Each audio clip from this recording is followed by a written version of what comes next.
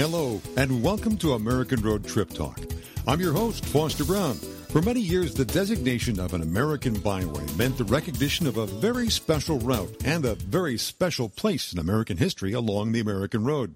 In the spring 2012 issue of American Road magazine, we caught a quick glimpse of a brand new byway in the birthing, the Quaker Heritage Byway. On this Trip Talk, our guest is Ruth Dobbins, the curator of the Quaker Heritage Center on the campus of Wilmington College in Ohio. Ruth took some time to talk with us about the fascinating history of these American founders who were not only pioneers, but also dedicated warriors in the battle against slavery. You can get trip information, brochures, and maps of the coming Quaker Byway by visiting their website at www.wilmington.edu/QHC. Before we join Ruth Dobbins, thanks to Springfield, Illinois, for sponsoring this American Road Trip Talk. History comes alive June 8th through September 2nd in Springfield, Illinois. It's time travel fun for the whole family. For more about great getaway packages, call 800-545-7300 or go to visitspringfieldillinois.com. Illinois, mile after magnificent mile. In a recent issue of our American Road magazine, we had an article entitled, Here Comes the Quaker, and it was talking about a scenic byway that is planned for part of the country that was settled by Quakers, and it's in the future still, but here to talk about that dream with us is Ruth Dobbins, who's the curator of the Quaker Heritage Center at Wilmington College. Thank you so much for joining us here on American Road Trip Talk. Happy to be here.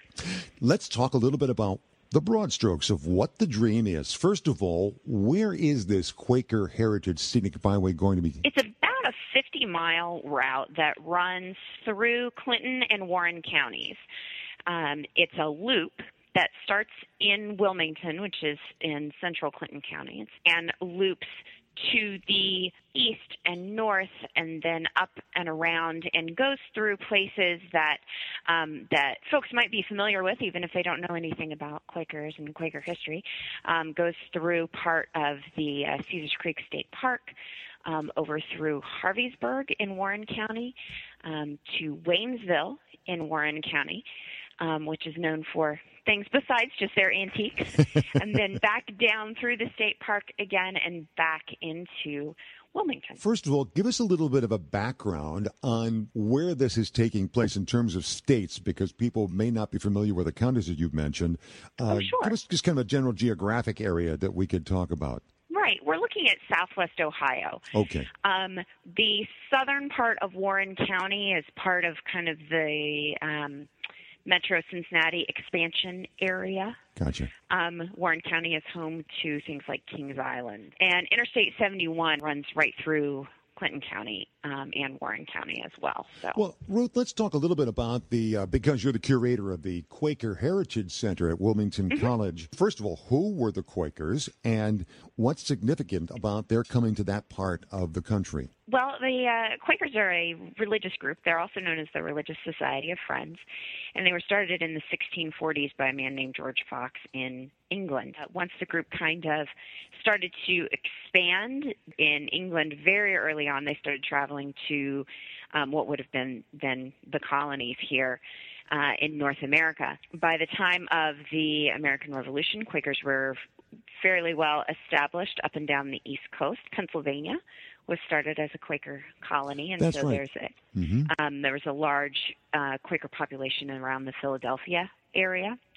And there was a pattern of Quaker migration that happened over generations, coming from England to New England to the Philadelphia area, then down to the Carolinas and Georgia, then up through Tennessee to southwest Ohio, then over to Indiana, and eventually out west to places like Kansas and Iowa, and finally hitting the West Coast around the 1880s, 1890s. The real push for the generation of Quakers that were making that trek from the Carolinas to southwest Ohio and then on to Indiana was it was kind of a two-pronged thing. First of all, the folks who had been in the Carolinas, they'd been there long enough that the farmland was getting poor and was getting scarce. And so this part of Ohio was well known by that time for its very rich farmland. Right. So there was definitely an economic incentive to make that move. So then the other reason that then for Quakers that they were coming here, there were all sorts of folks migrating out of the Carolinas at that same time. We're talking between 1800 and 1830. Most of them just went straight west for better farmland. But for Quakers, the combination of the good farmland and the fact that in 1800, Ohio was still a territory, but by 1830, Ohio was a state. And through those years, it was free territory. It was a free state. There was no slavery. And Quakers have a long history of abolitionist and anti-slavery. That was a major impetus then. I see. So, and the Quakers, I know, were very, kind of to compress history a little bit, but Quakers became very important in the Underground Railroad, which was that the series of homes and places that slaves could hide as they went north, escaping slavery, and eventually ended up in southwest Ontario and Canada. Absolutely. It sounds like that the Quaker Heritage Byway is going to be making a loop of some of those communities that were very much a part of that particular part of Quaker heritage. Very much so. In Wilmington itself, there was a kind of a mass of folks who were very involved in anti-slavery and abolition societies, people who were involved on kind of the political level, people who were involved on the economic level. There was at least one free store that we know of in Wilmington. A free store is, if you think today about fair trade and purchasing things that you know are made, the workers are getting a fair wage, where things are produced organically, things like that. The free store was the 19th century version of that. In a free store, you could go in and know that the items you were purchasing were not produced by slave labor. The town of Harveysburg was the home of the Harvey family, one branch of the Quaker Harvey family. And in 1831, they established, Dr. Elizabeth Harvey established the Free Black School there, which was the first school in Ohio that was open to students of all colors, not just African-American freed blacks, but also Native Americans, anybody at all. Wow, that's fascinating. And so there was also a very strong anti-slavery community there. And then when you get over to Waynesville, again, another large Quaker settlement, a lot of Underground Railroad sites there. As a matter of fact, there is a group in Waynesville at the moment working on an application for a program that's put together by the National Underground Railroad Freedom Center that is the equivalent to getting something listed as on the National Register of Historic Sites. Oh, wow. Except that it is specific to Underground Railroad. By the way, we're talking with Ruth Dobbins, who is the curator of the Quaker Heritage Center at Wilmington College. Where is Wilmington College located in relationship to Cincinnati, for instance? This is a landmark. Wilmington is about 50 miles north of Cincinnati, right off of Interstate 71. Now, Ruth, give people an idea of what are some of the sites that they can look forward to seeing when they take this future Quaker Heritage Scenic Byway. We tried to include a variety of different kinds of sites. So there are some homes. Homes that are on the byway are there either because of the folks who lived there, places that we can point to, and specific individuals who, for example, might have been very active in the Underground Railroad or in anti-slavery. So homes along the site are listed because of their architectural features. There is a specific Quaker architectural style, and so we have a couple of houses along the byway that are specific examples of that.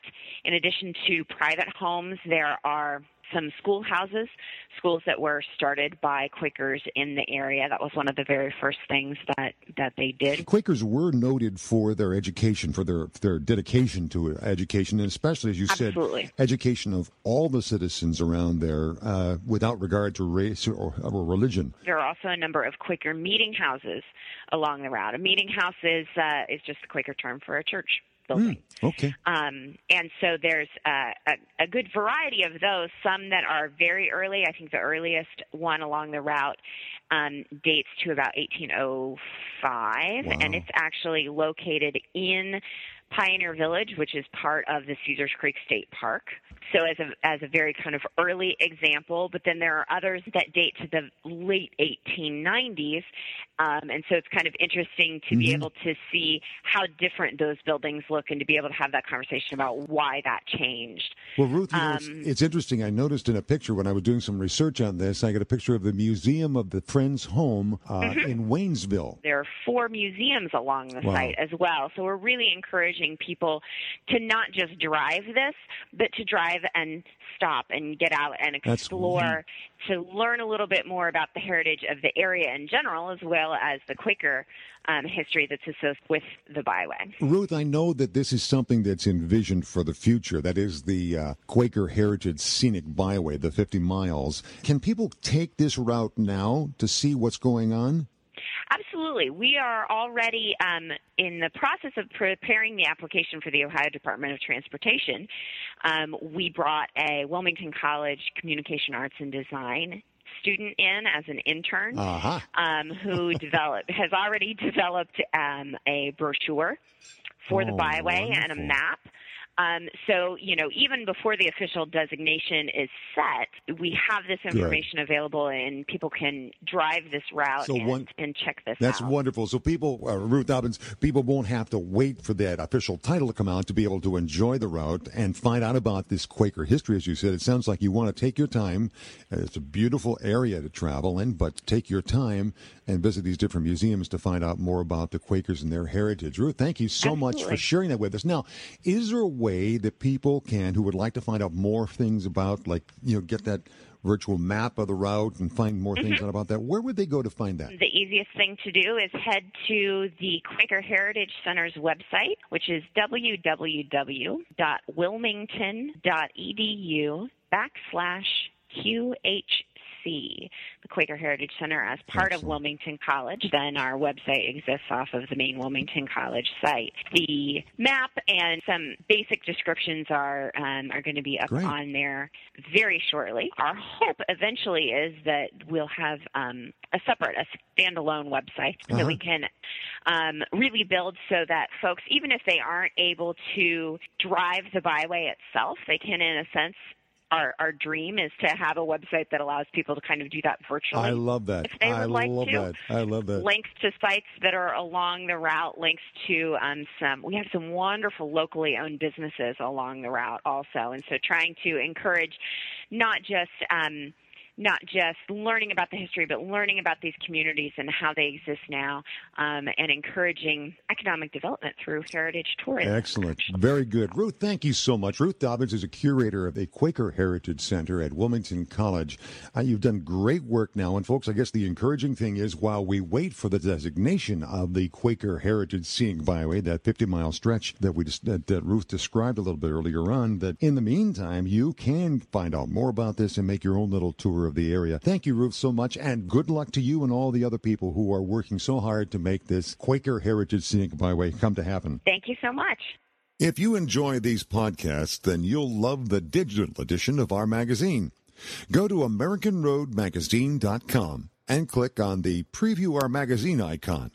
You'll get a sample of the digital layout and the opportunity to sign up for electronic delivery of our next issues. While you're on our homepage, please check out our blogs, trip suggestions, special deals, sweepstakes, and so much more. You can even friend us on Facebook and follow us on Twitter. Till we meet again on the American Road for another Trip Talk, I'm your host, Foster Brown, reminding you that the joy is in the journey.